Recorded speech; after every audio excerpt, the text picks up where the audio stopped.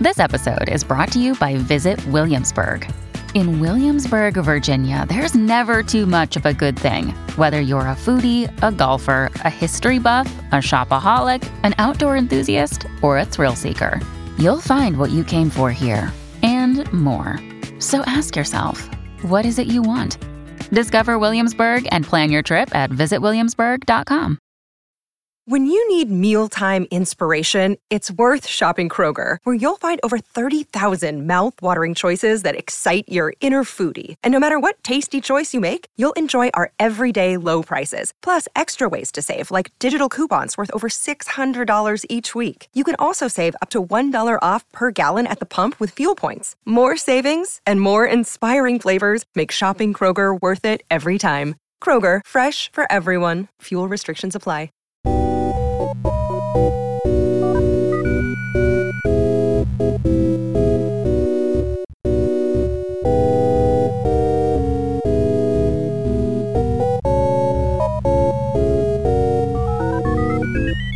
From the Headstuff Podcast Network, welcome to Motherfucklore, a podcast about words, Irish words, and words from Ireland.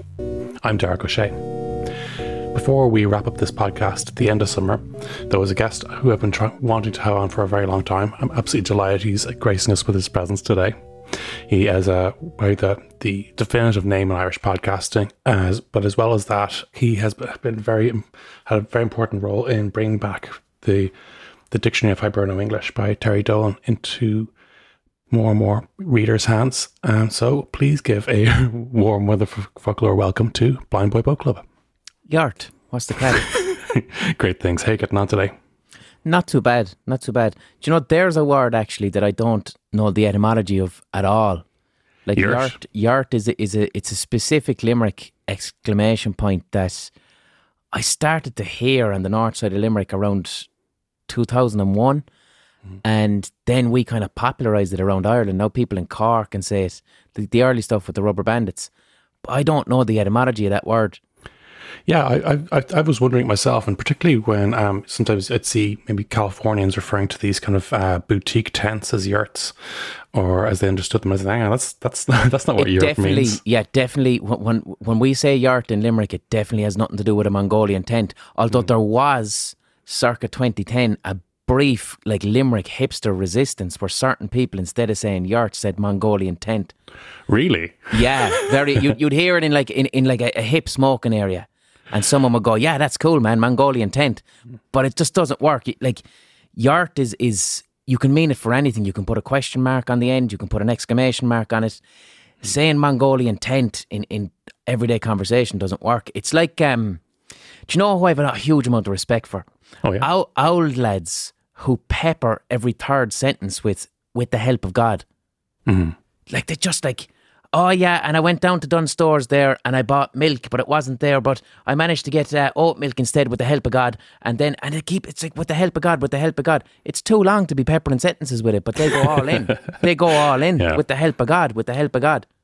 It's fantastic, isn't it? These little helper points, points of fluency. And like I said, we discussed before in the podcast how some of those details are actually indicators of additional fluency rather than kind of what's received English, which can be quite deliberate. Mm-hmm. Yeah, and you get the same thing with like maybe those kind of in French when a French person goes and they add these kind of blurbs in, but also they're frequent enough in Irish. And for me, those things are it's a way to pause in conversation to gather your next thought. Mm-hmm. Like saying like all the time. Now people don't say that as much. There was a pandemic of like there about 10 years ago. It got very bad. It did, yeah. There was always this Irish, like particularly in Cork and in Munster in general, where people would say like a lot, and then when it became associated with Americanisms, there was possibly a pushback then. There was a pushback. I remember, I never forget the great 2007 pushback against the word random. Man, do you remember that? I fucking do, absolutely. What was that, man?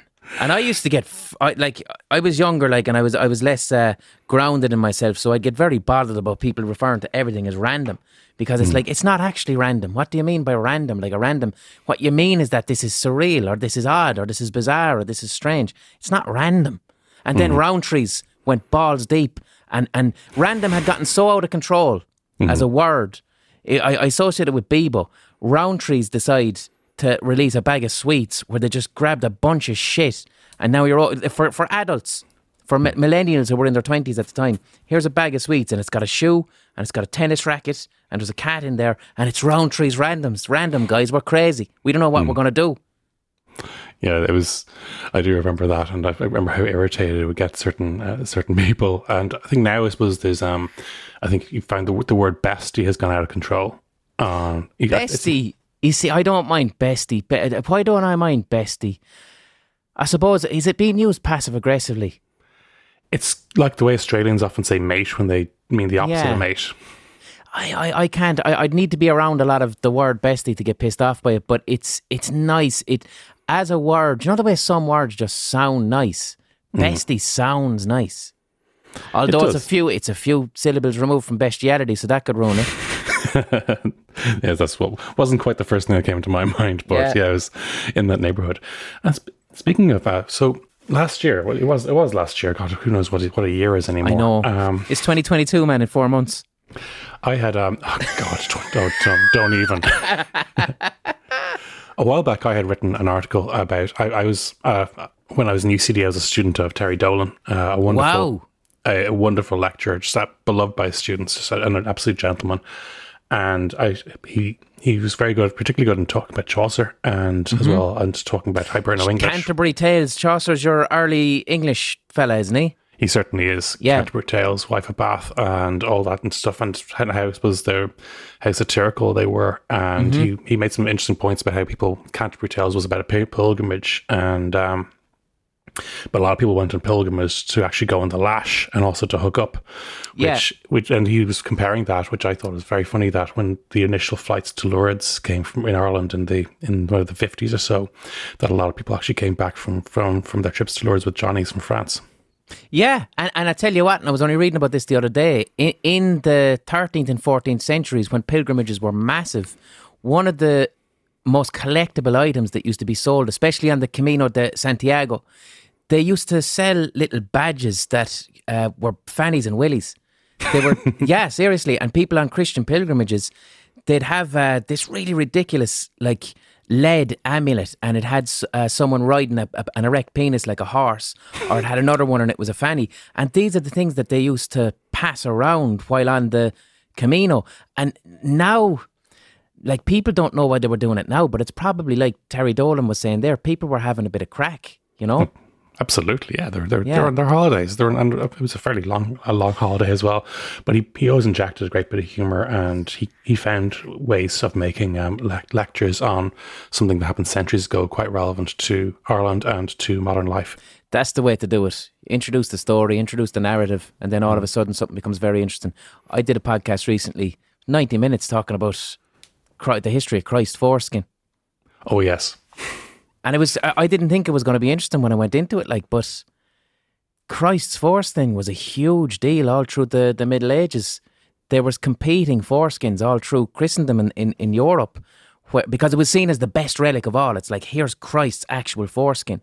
But the problem is that, like, the church couldn't decide. They're like, well, if Christ ascended to heaven, then how can you chop his foreskin off when he's a baby? What happens to it? So they had to decide that the foreskin wandered around the world for 32 years, and then at the moment of his actual death, the foreskin shot off into space and became the rings of Saturn. And that's the actual Catholic Church explanation to it. And then they got embarrassed by that explanation, and the final relic that was considered to be the foreskin was like kidnapped by Jesuits in the 30s, and now no one knows where it is. God, what would they do with it when they got it? Like, I mean, there's only so many things you can do with a foreskin. Mate, you could make a fetching collar for a ferret. That'd be a good talking point down the pub. You bring your ferret down the pub and everyone's like, wow, this fella's got a ferret down the pub. What a great talking point. And you go, well, let me tell you about this collar. It gets even more interesting there. You thought he was just wearing a polo neck because he was intellectual ferret. Yeah. But so Terry was like, I was thinking about Terry again a couple of years ago when, after Brexit, Ireland became effectively the de facto steward or custodian of the English language in Europe. Yes, very interesting. And I was basically saying that there was a time now we need to revisit the idea of an Irish English dictionary or Hiberno English dictionary of some sort.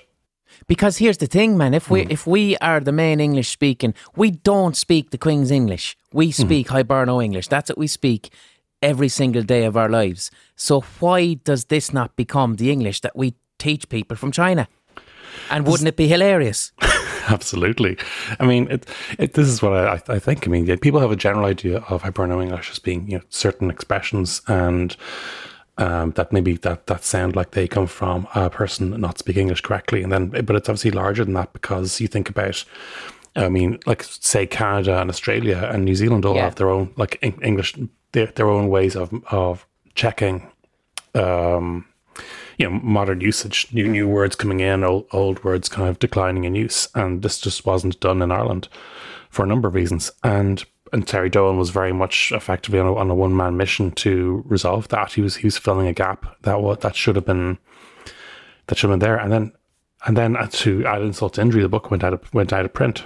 Yeah, and I mean, Hiberno English is one of those things that, we don't give it respect. We wouldn't.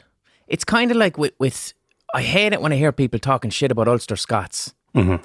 You know what I mean? I hear people being very, very disrespectful to Ulster Scots, and they make fun of it as a language. And it's like, who are we to decide if a dialect is silly or not? What makes a dialect not silly or silly?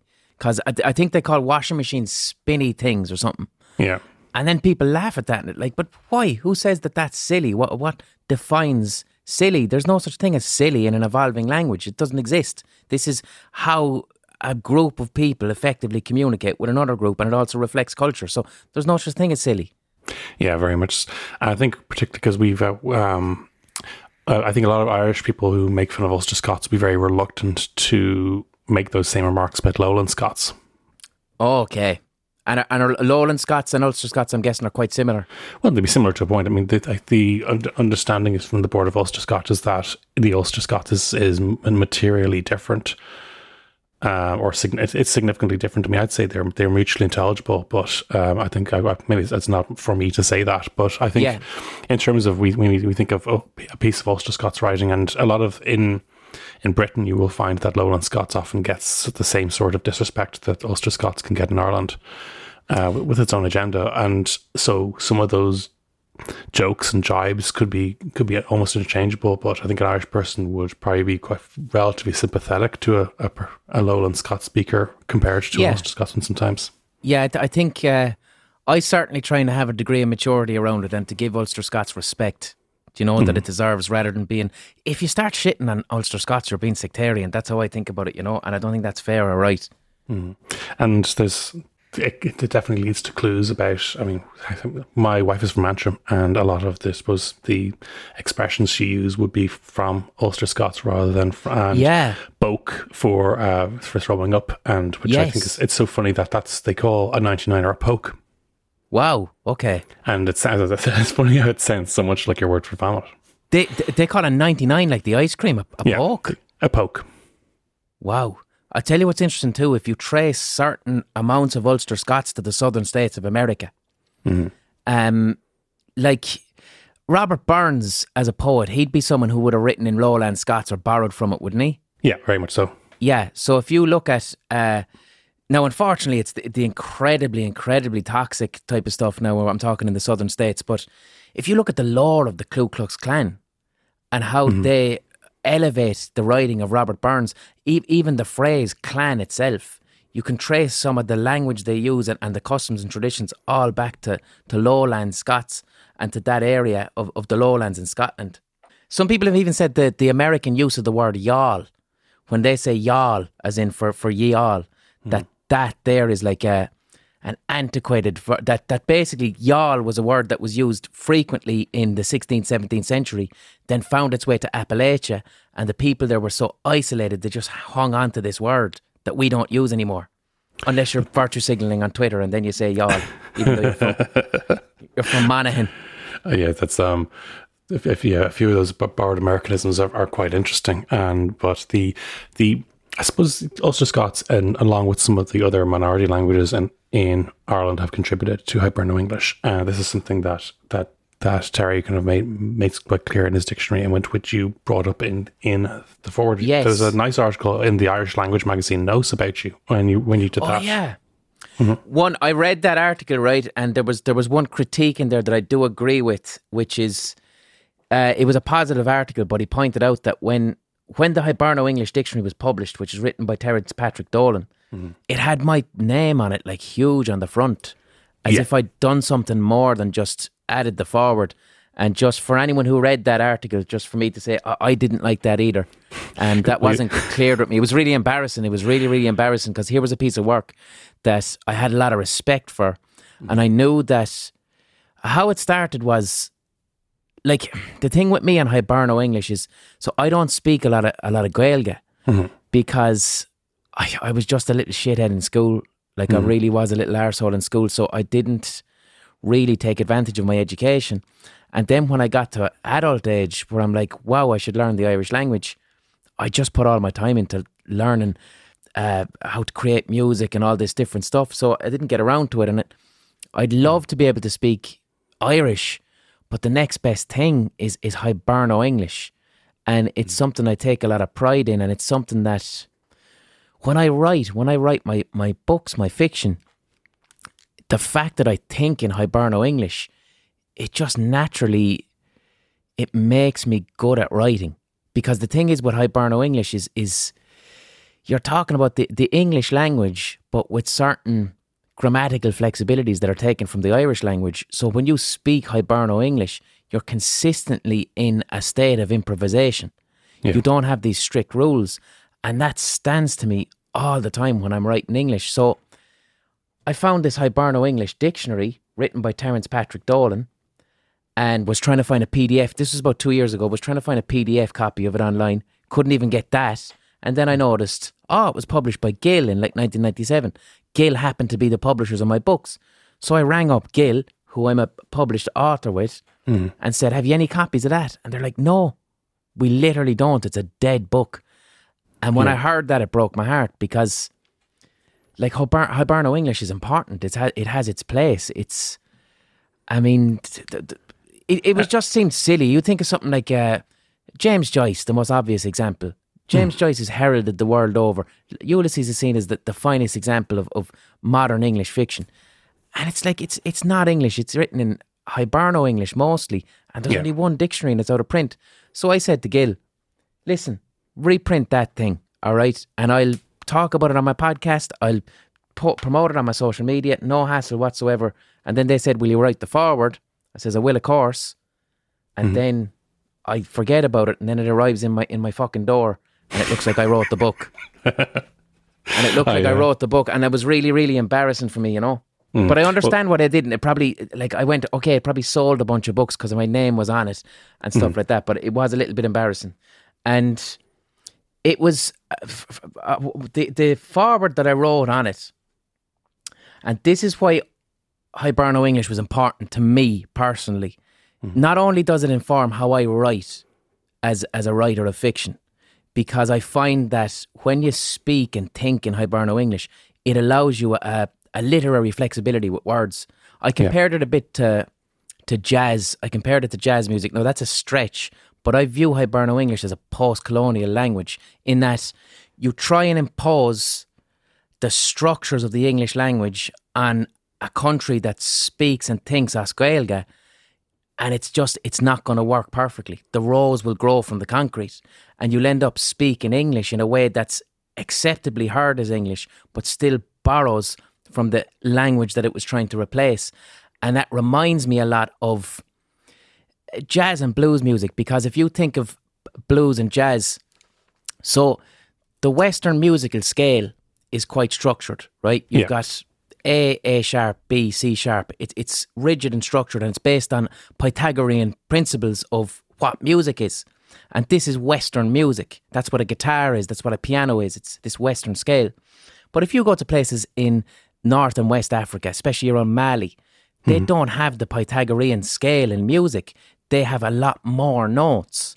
Now, to the Western ear, when you grow up listening to the Pythagorean scale, you can hear music from Mali and West Africa and it sounds out of tune. And it's like, it's not out of tune. It's just a different scale.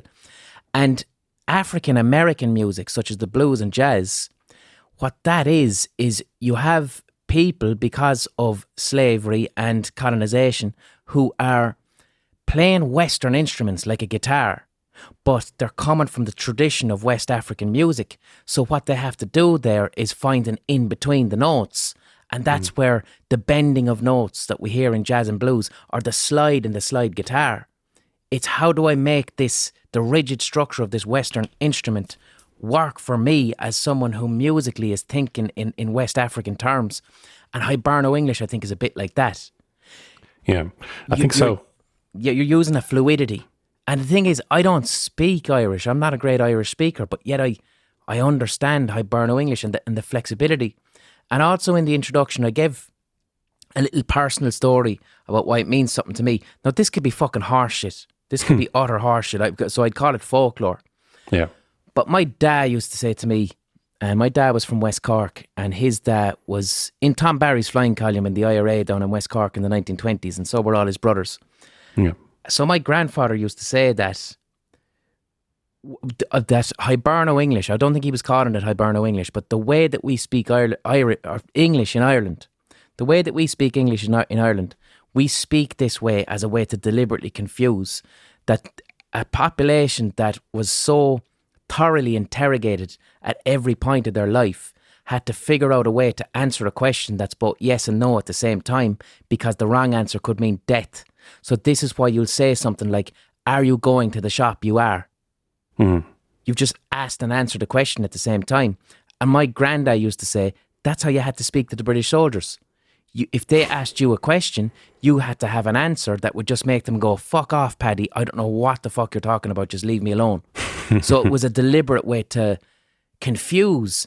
And when you take that into the context of the penal laws, you take it into the context of the Irish language being an illegal language that you had to learn in hedge schools during the penal laws, it doesn't sound too bizarre that you might speak English in a way that allows you to evade continual interrogation and to become confusing.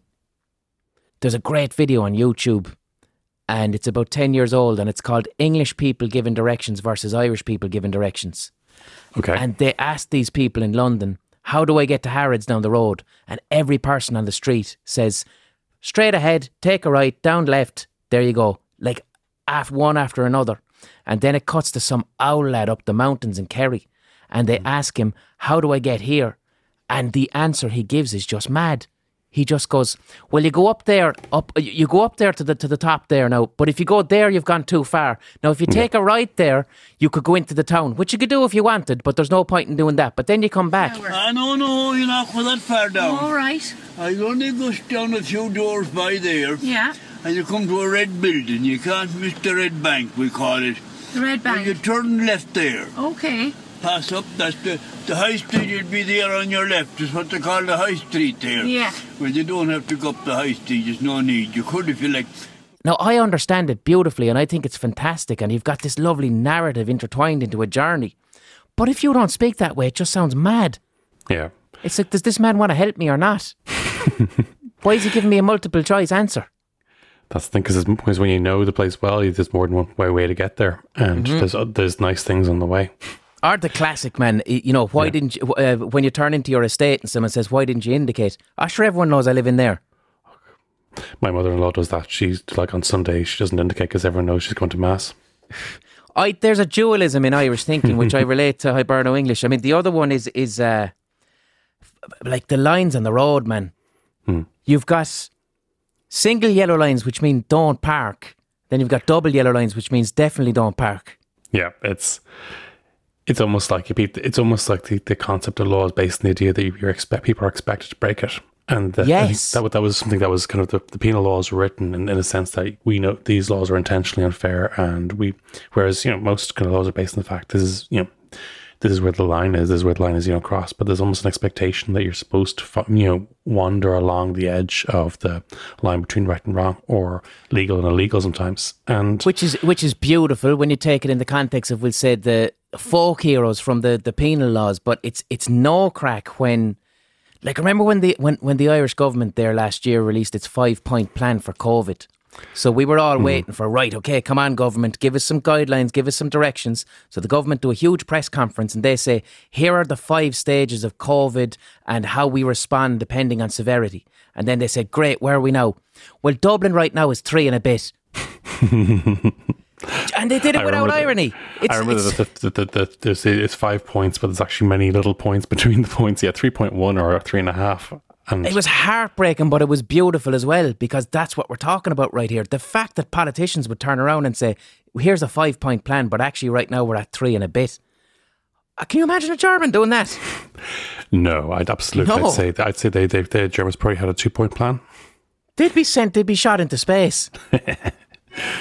Yeah, they wouldn't be managed that. So the dictionary has had great success since it's been republished, and I think you very, very rightly have received some praise and some credit for your role in bringing this to people's light. And I know there's lots of people who will have received this for Christmas or bought it themselves in that time, and I'm sure that they will be very grateful for your efforts there.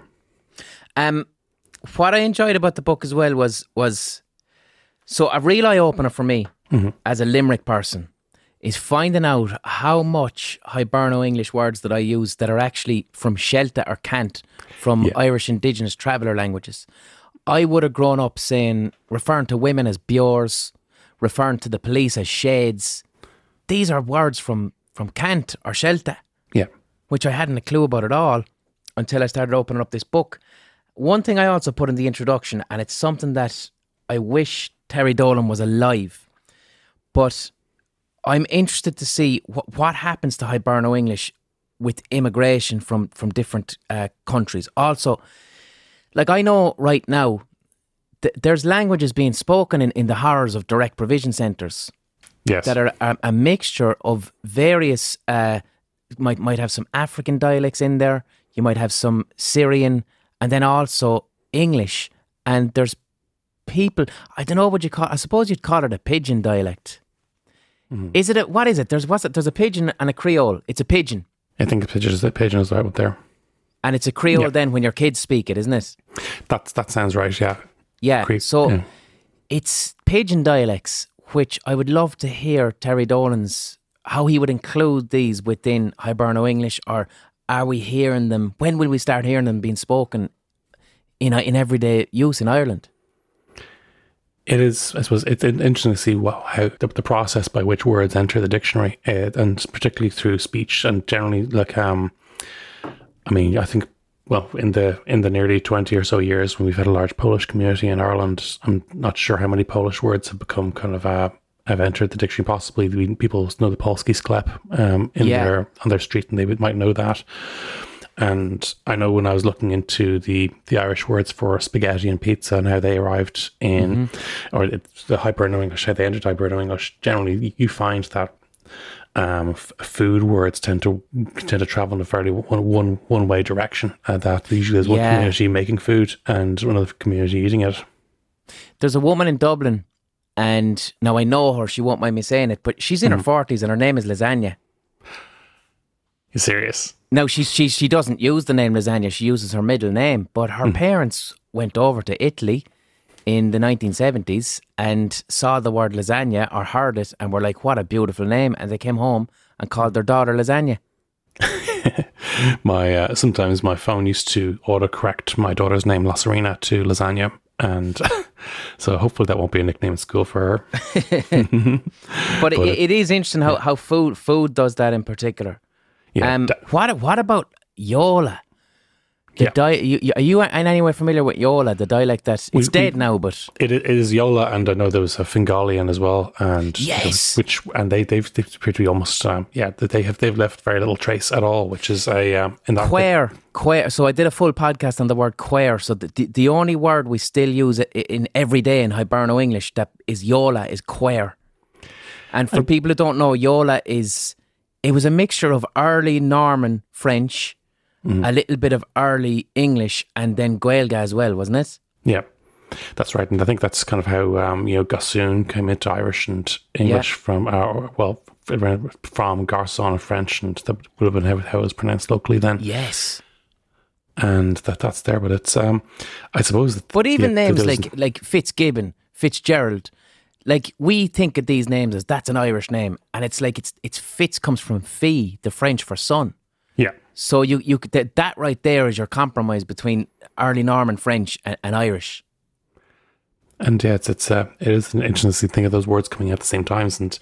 But yeah, I guess there was nobody to stand up for Yola as it was declining, and maybe Irish had a tradition of activism, and possibly which may have been provoked from the actual processes of people trying to destroy it, and maybe that just wasn't the case in Fingalian, which gradually just got absorbed into the English language being used around it. Like you think of how Stony Batter, that the batter part comes from Boher in Irish, and at one point they were pronouncing that Boher with a hard T. Were they? Yeah. Stony Batter's interesting, man. It sounds like a better name for concrete. Mm-hmm. It does, doesn't it? Just it's I love that. Like I've often up in Dublin, just going, "What the heck is this?" Like where is Stony Batter as well? Isn't that the place where a lot of the streets are named after Vikings? Yes, very much so. So what does Stony Batter mean? Is it an anglicisation of a Gaelic word or? Yeah, it's a bit of a mix, and that Stony, obviously Stony, and Batter, it would have been road, so it would have been a stony road at one point. Okay. And so but for some reason, yes, the Boher got pronounced as Batter, and that's probably a hangover from a small bits of evidence of Dublin Irish, and that may very well be part of that. There's a few other little Dublin Irish words we generally think of, the three kind of chief, but there obviously were more than that before, and Dublin would have had its own dialect. But that was would that have been like a dialect of the Pale now? Yeah, there would have been a certain amount of Irish, I suppose. If Stony Batter would have been slap bang in the Pale. Yeah, because Dublin and the Pale and Kildare were effectively under a stricter British rule for longer. Mm-hmm. The way that words are spoken there had to have been different compared to, we'll say, out in the West, where up until the 1600s was effectively not really under British control. Yeah, it's. I mean, there's obviously that there's patterns to how Irish survived in some of those areas as well. You think about how, and I often think about how Flann O'Brien was, his opinions on the Irish language revival were clearly influenced by the fact he was from one of the Irish language communities that wasn't, I guess, protected or saved, and that I suppose it was on the other side of the border. That's one of the things there that breaks my heart about not understanding Irish is buddies of mine who are fully fluent in Irish. They say to me that I fucking love Flann O'Brien. Like, Flann O'Brien is my favourite writer. And my buddies just say to me, you can try and read An Bhéal Bocht, but like, you need to read that in Irish because he has interplays with words there and they just don't translate. Yeah. No, that's the thing. It is a relatively short book, and I think that's probably a good target for Irish learners to aim for. That you get to enjoy Flann O'Brien and An Bhéal Bocht in the original Irish if you can get yourself this good. The World According to Wikipedia is a podcast that pops the hood of Wikipedia and invites you to take a look inside. Each episode we will talk to someone from the Wikimedia community on topics like, why are only 18% of biographies about women? Can editing Wikipedia be a protest or activism? And what is it like for the communities working on the 200 plus Wikipedias that are not in English? Subscribe on your podcatcher of choice and follow us on Twitter at world_Wikipedia. So, I mean, Flann O'Brien is obviously a big influence on you. Oh, massive. Flann, for me... So how did I get... So first off, the reason I got turned on to Flann, because we have to remember that Flann was not a big deal. Flann, the revival of Flann O'Brien is something maybe 20, 25 years old. Yeah. And throughout the 70s, 80s, 90s, Miles Nagopoline would have been remembered for his Irish Times column. But Flann's writing, this really would have been out of print. And the reason Flann was present in my childhood is that Flann O'Brien's brother, Fergus, happened to be my childhood doctor in Limerick. Oh. Yeah. So, and bizarrely, now he was my paediatric doctor until I was about 1 or 2. And bizarrely, which I find so beautifully, surreally Flann, he said to my ma when I was in the pram, that young fella's going to grow up to be absolutely gorgeous, and he'll be so gorgeous he'll be famous for it. And I grew up to be famous for having a fucking bag in my head. But Flann O'Brien's brother was my family doctor, and he appeared to be kind of had the same eccentricities as Flann did. Like, he called around to my dad in the 60s before people knew that cigarettes were bad, kind of. Yeah. And he had an idea that cigarettes were bad. So he lectured my dad for like an hour about how he needs to give up cigarettes and then asked for a cigarette as he left. Do you know what I mean? Which is pure Flann. But because Flann O'Brien's brother was my family doctor, and he was not only a family doctor, he was a family friend as such. My ma used to absolutely adore him. My ma describes him as someone who would have been a feminist long before feminism. He really... He really cared for women patients and saw things from the point of view from a female perspective. That's what she said about him, especially around pregnancy and things like that. He had an empathy, and he was closer to a counsellor. She used to go to him for a pain in her knee and end up staying for a half an hour to speak about what was bothering her emotionally, which is fantastic. And I ended up saying that to his sons, actually, because I was at the Flann O'Brien International Conference as a speaker there a couple of years ago. But because of this, my family kind of felt embarrassed that, like, oh, his brother's a writer. So we started getting Flann's books into the house. Yeah. So that you weren't being rude to the doctor when he spoke about his brother. So everyone in my family turned into this huge fans of Flann O'Brien, and a lot of the humour I grew up with in my house would have been influenced by Flann O'Brien humour. So when I was 3, my brothers and my dad would be telling me about people cycling bicycles and turning into bicycles because of atomic theory and all of this. This was discourse in my house. Yeah. So that's how I came into Flann, and it was only when I was about 19, and I knew in my heart that, like, I'm going to be an artist. I'm going to be either a musician or I'm going to be a writer, but I know this is what I want to be. Yeah. And when you're that age, art can really, really impact you heavily. Art can make you very, very emotional if you're artistically sensitive. Yeah. And I was listening to Tom Waits, Bob Dylan, we'll say. And when you're first hearing artists like that, it would just take over my day. It would just be, wow, the beauty of these artists is so profound. But because Tom Waits and Bob Dylan were Yanks, I just didn't feel that, like, I could never I could never participate in what they're doing. I could never attempt or try. But when I read fucking Flann, I'm like, holy shit, this fella here is just as much of a genius as Tom Waits or Bob Dylan, and he thinks and speaks like me. He all he's doing, he's writing the way I think. The jokes that he's saying, that's just Irish humour. And it made the possibility of becoming a professional creative seem accessible to me. Yeah. And it always reminds me then of the importance of representation, because I'm there down in Limerick as a straight white man. You know, and I hear Flann O'Brien, and that opens it up for me. And I'm going, wow, well, what's that like then for someone who doesn't see representation in either their gender or their colour or their ethnicity or whatever in art around them, you know? And how experiencing the work of someone who's like you all of a sudden opens the gates of possibility to participate. Absolutely, and I would have felt the same way. I mean, having an unusual Irish name, growing up and then seeing when Sinead O'Connor didn't change her name to become a pop star. The first Fada and Top of the Pops, I think. Fuck me, really? Think about it. Like who before her? You know, it was. Yeah, you're dead right. Run your well, August Madagascar. Egg Bogart von Nicola. Oro Sheda Warrior. Oro Sheda Warrior. Oro Sheda Warrior. And it's a hot on tower.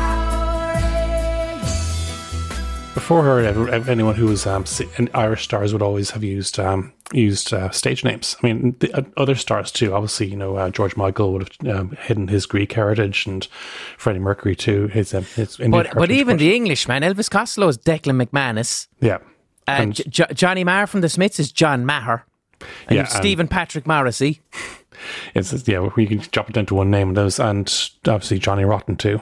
And of course, and fucking man, the most Irish name possible. It's so Irish I can't even remember it. Dusty Springfield. Was it Bridget O'Grady. Mary?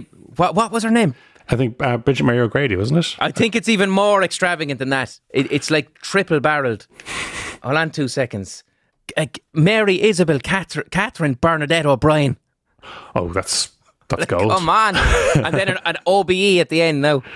God, yeah, it's you can't get much more Irish than that name. That's for sure. Amazing, man. That's amazing. So I think, yeah, once Sinead O'Connor actually didn't change her name to something that sounded more stagey, it was it did feel that maybe, yes, if I was to grow up, I wouldn't have to change my name. And I suppose it felt a little bit the same about Arnold Schwarzenegger as well. He actually tried changing his name briefly in the 70s before deciding to commit. But as well, you have Charlie Sheen. Like, his brother is Emilio Estevez. Yeah. And Emilio Estevez was like, I'm going to hang on to the Spanish name. But then the Sheens were like, no, we need something different. I thought that was interesting because Ramon Estevez is Charlie Sheen's real, or that's the father. He's Carlos Estevez, and it is Charlie Sheen, and Ramon is Martin Sheen's full name. I know sometimes when siblings are famous, they often don't. Sometimes they don't want to draw attention to the fact that they're trading on a family resemblance, or I think obviously that was like Nicolas Cage didn't want people to just see his surname and connect, because he's Francis Ford Coppola's son or something, isn't he? Nephew, I think. But yeah, he was with Nicholas Coppola, and I think he may have made a film under that name before deciding no, that's he was just going to auditions and just talking about his uncle and then not getting a call back. There was an interesting phenomenon as well in America from about 1910 to 1925, where people with Jewish names would change their names to Irish names. In particular, gangsters. So Jewish gangsters might change their name to like O'Banion or something like that, because it just... Irish gangsters had it better because so many Irish cops were around. And then also, because I did a podcast on this before, do you know the way, like, when you listen to pop music now, as a given, the majority of pop singers will sing with an inflection that's African American, that's inspired by R&B. Yeah, I've heard that. Yeah. So that's like a given now. Like, you listen to, I don't know, Justin Timberlake or even Billie Eilish now, they speak with an inflection that's inspired by African American art forms. If you listen to pop music in America, circa 1910 to about 1922, everyone's singing with fucking Irish accents. Inspired mainly by John McCormack, who was from not Atlunkard. Where was he from? He was Athlone, isn't he? Athlone. Yeah, all that stuff's named after him around there. There's lots of McCormack stuff. So John McCormack, he sang with an Irish accent. And as a result of that, there's a huge amount of pop music around the 1910 to 1925. And you'd have fellas called Harvey Hindermeyer, and they're singing like they're from Athlone. And this was just a given. It was amazing because the huge consumers of pop music at that time were Irish immigrants. And a lot of the popular songs were about Killarney, about back home, Like 1 in 3 people in New York was Irish. Like, it's as simple as that. It was huge, and that's what there was a massive market. And it's one of the things I thought, there's multiple theories on this one, but ever since most of the biggest pop music factory in the world happened to be in Stockholm, and the way pop singers say "may" instead of "me," like that's how they say "me" in Swedish. Very good. Wow. Whether that's an absolute slam dunk, I know there's other people say there's other explanations for why Justin Timberlake and other singers would go "may." It's got to be "may." If you trace that directly back to, we'll say, okay, hit me, baby, one more time, Britney Spears, where she definitely says "may." That was written by that Swedish pop team that you're talking Max about. Martin, yeah. Like that was a big deal. I wonder if Swedish people actually think that or not, or if they discuss it much. But it's certainly, I suppose, it's something that fascinates me. And apparently, Vladimir Lenin spoke English in an Irish accent. I heard this, and that he had a teacher from Rathmines, but perhaps more fascinatingly, Che Guevara had his Limerick accent. Yes, I heard that. Isn't that mad?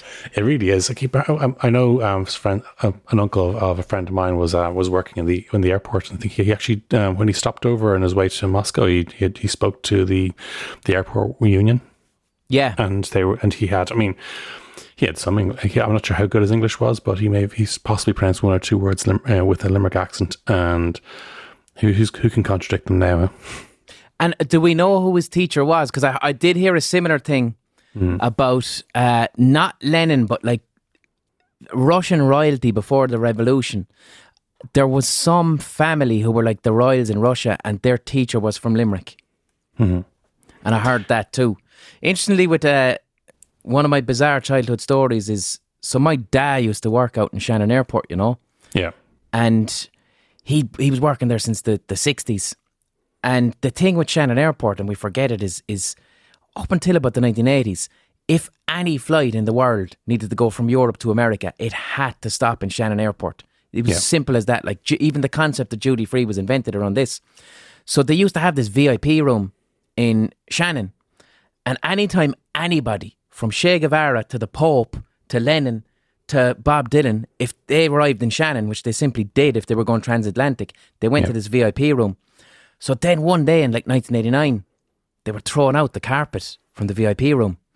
And my dad ran up and said, "Can I have that carpet? Because it's a lovely carpet." So they said, "Fuck it, grand, it's gone into a skip." So my dad took the Shannon Airport VIP carpet and put it in my living room at home. And then when I was a kid, when I was a child in school, I used to consistently get in trouble by claiming that Michael Jackson and the Pope were in my living room. But it was a fact. I'm like, no, they were on the carpet. It's a fact. I still have a square of it. I still have a square of it. It's now in the boot of my ma's car for a dog to sit on. God. But it's the most famous carpet in the world. It must be. They got the stories that carpet could tell. Yeah.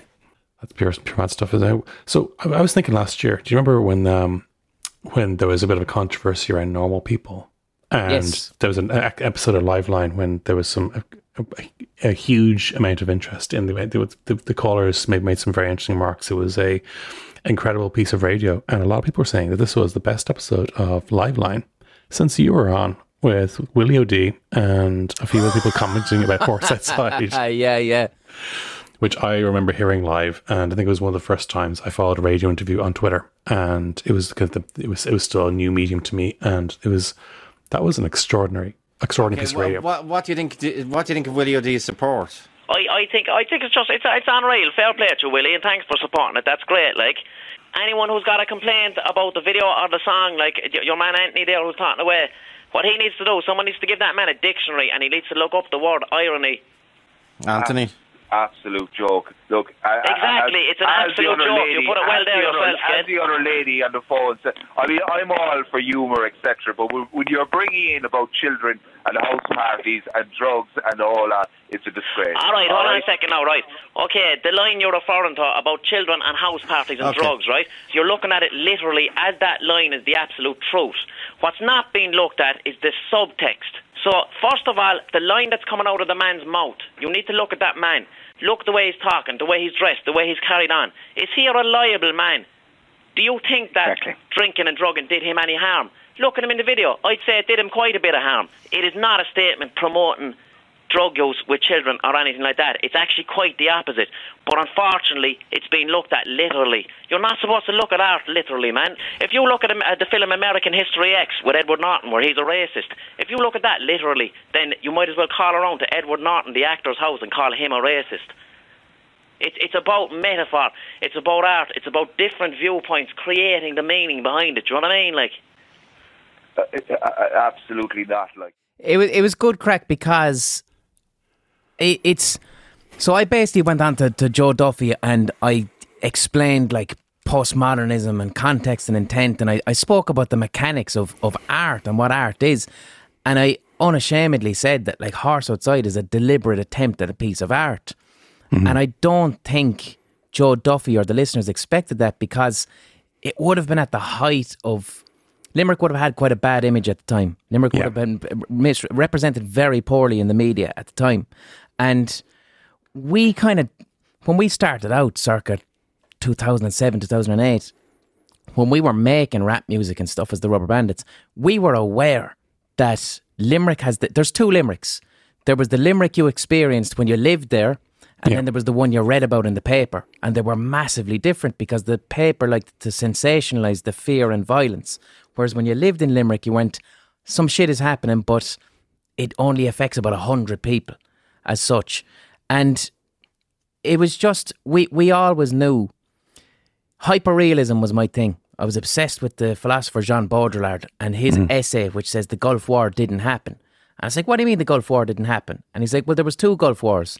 There was an actual conflict that happened in Iraq, and then there was the hyper-real representation of it that played out in the media. And the Gulf War that we mostly know is the one that was edited and presented to us through the spectacle of television and the media. And that always fascinated me. And I always felt that, there's two limericks. There's the limerick you live in, and then there's the one that's edited and presented through the spectacle of Dublin media that needed to have a whipping boy. So the early Bandit stuff was a way to play upon that, play upon people's prejudices about Limerick, and then do something really surreal, borrowing from Flann O'Brien and flip it on its head so people question it. But I don't think the people on Liveline knew that that's what I was about. So when I started speaking articulately about the mechanics of art, they were just like, what the fuck is this? What's going on here? Some people think I actually set it up. It was such a perfect piece of comedy where, like, with comedy, you always have the straight person and the bizarre person and the interaction between these two. Yeah. Because the people on Liveline, that callers were so clueless and they didn't expect me to be in any way articulate, it just worked perfectly when I was able to speak about art with passion. It was an extraordinary. I just remember listening to the time. It was just a brilliant piece of radio, and I'd like to think that a lot of people listening learned about it. The idea of, I guess, of the hyper real, and I always think about how in films, when someone has a bad dream, they wake up sitting up and gasp, and no one who has. And we've all had bad dreams. None of us have done that, but we all expect that because we see it. And when, like, do you ever have a bad dream and wake up and pinch yourself? It's like, no. That's something that happens in films. Yeah, it's just one of those things, and it's the idea of it. And I suppose at that point, did you think talking about a range of topics in a way that's where it's from comedy to, you know, informational about art and conversation? Well, did you? What were you already thinking about making a podcast at that point? I should have started a podcast around 2011, 2010. I was quite late to the podcast world. For me. So I went back and did a master's degree in 2015. Yeah. And because I had my qualification in art and I had half a qualification in psychology. And I went back and did a master's degree in participatory art with a focus on critical theory. And critical theory basically is like using things like postmodern theory, anarchist theory, taking all these different critiques and dissecting culture or post-structuralist theory. So that's what I studied. And when I started the podcast, I was kind of realising, wow, there's an element of academia that's actually really, really fun. Like the work of Roland Barthes, semiotics. You know, he would look at something like the phenomenon of wrestling and he'd tear it apart from an academic point of view. And it's actually loads of fun. But the thing is, being in academia is no fun at all. It's really, really not fun. So the podcast for me was, why don't I take some of the things I learned in my master's around critical theory and then in a very non-serious, fun way, apply some of that to whatever comes into my mind each week and let people know that, I do have a bit of an academic backing in this, but it's a hot take. Don't take me too seriously. I'm having fun with culture and ideas here for entertainment. I want my podcast is, I want to entertain people. I want to look at history. I want to look at an aspect of culture, and then I want to put my fiction hat on and I want to present people with the most interesting version of that for entertainment. And it's really worked. You've got a huge following now. It's hitting 30 million now, which is fantastic. And it's bigger outside of Ireland than it is in Ireland, which is, did not expect that at all. It's obviously gone way beyond your expectations. And do you find that as you've done it, you're kind of the concept of the show has evolved in suppose in reaction to the fact that you realise that you have a large international audience, and I try not to think of that. So the thing is that I have to remind myself. So my podcast became popular because I didn't expect it to succeed. I really didn't. My plan was I'm going to do 4 episodes to possibly promote my book. Yeah. Because I'd released my book of short stories at the time. I didn't think that was going to become as successful as it did. So, and as well, when I record it, it's intimate. It's just me on my own and with a microphone. And I learned this in my music career. The reason the Rubber Bandits was successful 10 years ago is because it was just 2 friends trying to make each other laugh. Yeah. And when you can do that successfully, people want to be in on the joke because there's an authenticity to it. But once you start thinking, what does Kevin up in Longford want? Yeah. Or what does Sheila down in Kerry want? Once you start thinking like that, you've lost your creative locus of control. So I can't do that. I have to try and be authentic and go, this week I'm going to make a podcast about what I give a shit about. And if I do that, then it works. If I start thinking, what do people want me? I kind of did it this week. So many people had asked me to talk about Lynx Africa and teenage discos that I said, fuck it, I'm going to do it, but I'll do it in my own way. Yeah. You know, I lean into that and make sure I do it in my own way. So I do it for me. I mean, one thing I did a podcast before on what I think podcasts are. Yeah. And one thing I always found fascinating is, so Samuel Beckett's got this play from 1953 called Crap's Last Tape. Oh, yes. I know it well. Yeah. And the thing with Beckett is, like, Beckett was all about absurdity. You know, absurdity being understanding that life is meaningless, but yet searching for meaning within that meaningless, and the in-between there is your absurdity. So Beckett was all about his absurdity. So in 1953, Beckett figured, well, what's more absurd than a grown man sitting down on his own with a tape recorder, recording his own thoughts on his own for an hour, and then listen back to it when he's an old man. This to Beckett was like, this is bizarre, so I'm going to make a play out of it. Yeah. And now that's just a podcast. That's just normal now. And I always find that fascinating. It is. I mean, since you and I have started podcasting, it's become a fairly big deal in Ireland. Irish people have really responded to it. And as you were talking about earlier about representation and people finding, you know, they and the power of hearing of what someone like yourself in doing well, like accent diversity and other kinds of diversity in Irish podcasting has been a huge thing. I mean, maybe often you found maybe that you didn't hear a lot of Limerick accents on the radio. Yeah. You didn't hear any Limerick accents, man. Like the Limerick accents are so poorly represented on media. People sometimes think I put my accent on. They don't believe it. But like if you hear Cork people get away with it. I don't know why. A Cork accent. Now I do love the Cork accent. Cork sound like Limerick people who've received good news. And that's the Cork. It's fantastic. But Jesus, I can't think of like anyone who had what's his face? Vincent Brown. He's from County Limerick. Yeah. But that's not a Limerick City accent. You don't hear that. It sounds very strange and bizarre to people. And my accent is that's probably people's first real hearing of what a Limerick. My Limerick City accent isn't even strong. It's neutral. It'd be the equivalent of Ronan O'Gara's Cork accent. Yeah, it's and this is the thing. I found that it was it's something that really surprised people. But I think it's one of the things people responded to. And also, I suppose there was you've probably found that we were so used to thinking that the radio we had in Ireland was, presented certain positions and ideas. And I think the amount of, of new ideas that found when information was set free, that the things that people were talking about, people wanted even more kind of, confrontational news stories or more, maybe they were much more interested in left-wing ideas and cultural ideas than people have been given credit for. We were so used to being told, oh, everybody wants to hear, these particular songs, and they don't like to be kind of challenged in the morning by by shocking stories, and they find these angry kind of voices off-putting, and the fact that when people went out and made their own radio through podcasting, this advice wasn't taken, but it flourished.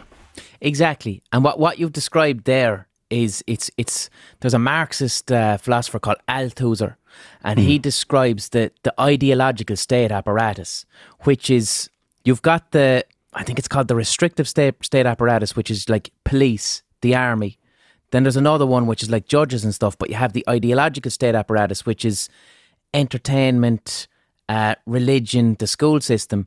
And what we were hearing through traditional media is the ideological state apparatus. This is a form of media that doesn't change, isn't very left-wing, and then podcasts come around and it's a direct challenge to that ideological state apparatus. And then you find out, wow, this is what people actually want to listen to. The other thing with podcasts, now it's changing now a bit, unfortunately. I think the golden age of podcasting is on the way out. People who listen to podcasts we'll say pre-pandemic, these are people who are sick of listening to traditional media.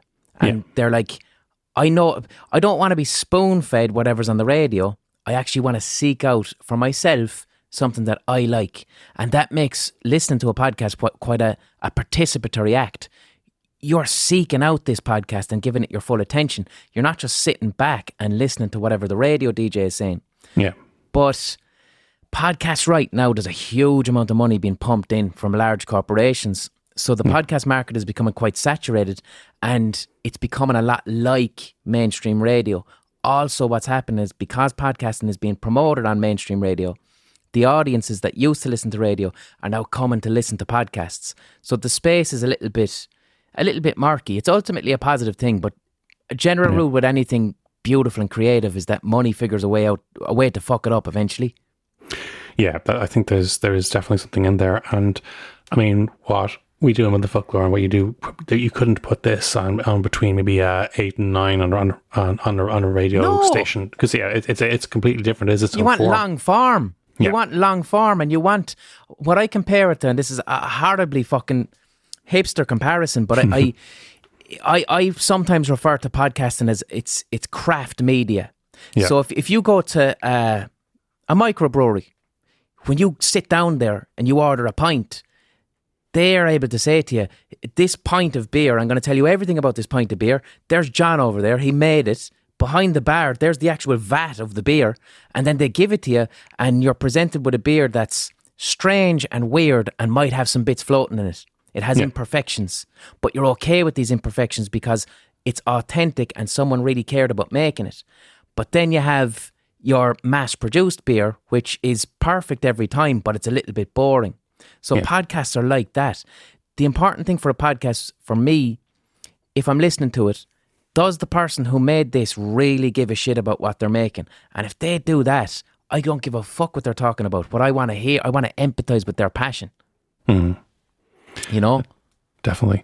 I'm still hopeful that, I'm still hopeful that there's, there's new podcasts and ideas. I think it will evolve to the next stage. I just don't want them getting drowned out. I don't want those. I honest to God, if I released my podcast today, I don't think it would have succeeded. It would be too drowned out. There's too much noise. There's too much podcasts that have money behind them. I released a podcast at a time when you had yourselves releasing podcasts. There was like Irish history podcast. They were smaller podcasts for an Irish podcast audience, and it really wasn't mainstream. Like, I used to go onto Facebook in 2018 and say, here's this week's podcast, and most of the comments were, what's a podcast? You know, so it's not a niche thing anymore. But within that niche environment, you had all these small podcasts that everyone was passionate about. They'd be like, Irish history podcast, man. Yeah. Like, I found that in 2013 because I typed Irish history into the podcast results. I don't think I'd have found that now. They would have fed me something different that had an advertising budget. Yeah, that's definitely a risk now that the commercial ones get ahead.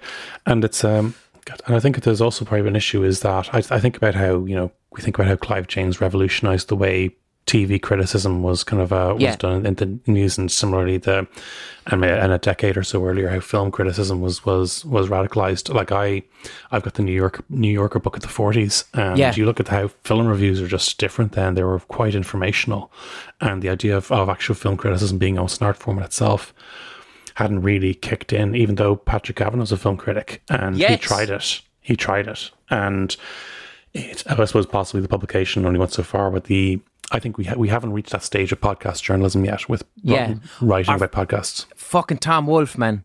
The journalist Tom Wolfe in the 60s, like, he completely revolutionised how we thought about journalism as such. It's like, I'm going to write journalism that feels like narrative fiction. Yeah. But you know what's interesting? And I found this out recently, kind of an industry insider type thing. Yeah. The thing that's driving podcasts right now towards being so commercial is the big app companies such as Spotify or whoever has an app. Yeah. They're thinking about the next decade in terms of self-driving cars and electric cars. So the next space for competition for entertainment is going to be the self-driving car, where you don't have to concentrate on the road and everything's electric, and they want that dashboard to be where their app is. Now, we won't be able to watch anything, but we will be able to listen with a new degree of attention that you can't do when you're driving. So they're all fighting right now to go, I'm going to give 100 million to the Joe Rogan podcast so everyone gets that. And then in 5 years, when these self-driving cars become available, our app is going to be there. And this is the new... Because think of it like, podcasts exist because of, I think, the commute in the morning. Yeah. You put this thing on and you listen to it privately. And when you listen to a podcast privately, it's a different experience. It's not communal like radio. It doesn't have to please everyone around. You can listen to a podcast that says the word cunt in it loads. And you don't have to be concerned about your kid listening or someone else on the bus. A bit like 50 Shades of Grey. They say the reason 50 Shades of Grey, the erotic novel, became so popular was because of the Kindle. Is people could read it privately on public transport. And podcasting is similar to that. We just talked about that on our most recent episode is about romance novels and Ireland in them. And the two big Kindle hits, in addition to 50 Shades, the other big one was Mein Kampf. There was a spike in Mein Kampf sales when Kindles came in. Because no one wants to be, you don't want to be the fucker on the bus with Mein Kampf. I'm not going to turn around to someone and say, I'm reading it critically, I disagree with him. Yeah. No, not a fucking chance. Maybe now, after the past few years, it might be a different story. Maybe people might be more brazen about it. But back then, certainly it was still seen as, like not a thing a person would do in the bus. Or I think people are probably even more brazen about that now, sadly, the state we're in. But it is, and there's a privacy around certain podcasts. There is a bit, it can be a privacy around how we consume media. Like when I'm writing my book, so I can only write when I'm sitting in a cafe. Yeah. And I'm trying to figure out what the fuck is that about? Why can I only dedicate 5 hours to just writing when I'm in a cafe? And what I realise is that when I'm at home, I'm my own distraction. So I might end up scrolling through Facebook or scrolling through Twitter. Yeah. Which is a private act. But I realised if I'm sitting in a coffee shop and I'm looking at another person's Facebook page, you look like a lunatic. Yeah. And I don't know why, because that's what you do when you're on Facebook. You look at another person's photos. But if I'm sitting there in a coffee shop scrolling through someone's photos on a night out, I just look like a sociopath. So I simply don't use social media when I'm out in a coffee shop. I just write my book. That's it. That's brilliant. No, that I think because there was there often used to be a lot of slagging about the idea of the writer and the laptop in the cafe. People go, why can they do it at home? And it's like, well, the workplace environment or the public nature of a cafe definitely facilitates that. Oh, hugely. Like, man, I haven't written in 2 years because I simply can't go to a cafe. Like I've a book deadline due, and I can't write at home. I'm my own now as well. And this is an interesting thing because my agent represents a lot of writers for like EastEnders and Coronation Street and stuff. And she told me that because those writers aren't engaging with the spontaneity of everyday life, simply going into a shop and speaking to someone, they've nothing to write about. Because the pandemic means that we haven't had a spontaneous conversation in public in 2 years, because even when you meet someone that you know, all you're talking about is COVID, or you're not empathizing properly because you're thinking about social distancing or the mask. So I'm starved of an authentic, empathic connection with a human being. And I need that for whatever the fuck my brain does to come up with ideas. No, definitely. No, you probably see that in some of the soap opera storylines that went through, but that's a really interesting point. I think because a lot of people would have thought, being the COVID would have given people an opportunity to write, but it isn't. That's not as simple at all. I'm way behind. I'm way behind on third book 3 as well. It is the spontaneity of life is what makes ideas happen. Like even with my own podcast, I remember. Like a podcast now takes me 4 or 5 days to write, and it takes a lot of effort. When I was 2019, I was doing my BBC series over in London, which meant I was working 12-hour days. I used to come home from a 12-hour day and literally lash out a podcast in an hour, because the act of speaking to people all day and all that stimulation in my brain meant that I could lash out a podcast in an hour. I'm working all day long. My unconscious is doing the work. I'm staring at 4 fucking walls here. Nothing's happening. Gotcha. It's quite a thought. And I could talk to you all day, but boy, there's been a really fascinating chat. But before we wrap up, we would love to ask all our guests what their favourite Irish word is. And but before that, we do that. book 3 is going to be more short stories. Yeah. Brilliant. It's going to be more short stories. So I don't know what it's going to be about. For me, when I write, I try and achieve a state of flow where I sit down and I write, and it feels like a film is revealing itself to me. But I adore the short story format. I just love that format, and I'm going to continue doing it because I'm handy enough at doing it, you know. Definitely, you certainly are. And so before we wrap up, do you have a favourite Irish word? Yes, gabhal, which means junction, because it means the word gowl. So in Limerick, we say gowl. Now, I know this is an Irish thing, but I always associate it with Limerick. And gowl, it can mean vagina, and it can also just be an insult to someone. But it's one of those words like yart. I'm like, what the fuck is gowl? Yeah. And it's also one of those words where, because when I growing up, you never saw it written down. You didn't know how it was spelt. You just heard it in people's mouths. Yeah. So I'd see it on bus stops, such and such is a GOWL. And then years later, I learned that there's an Irish word called gabhal. And we've Limerick Junction, Gabhal, Limney. Yeah. And I went, that's what gowl is, man. It's the junction between a pair of legs. So that's my favourite Irish word.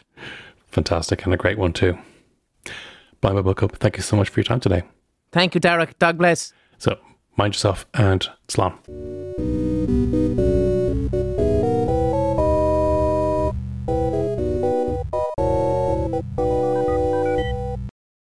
This has been a production of the Head Stuff Podcast Network. I've only done it once now, but standing on a plug is, I'd describe that as an existential level of pain.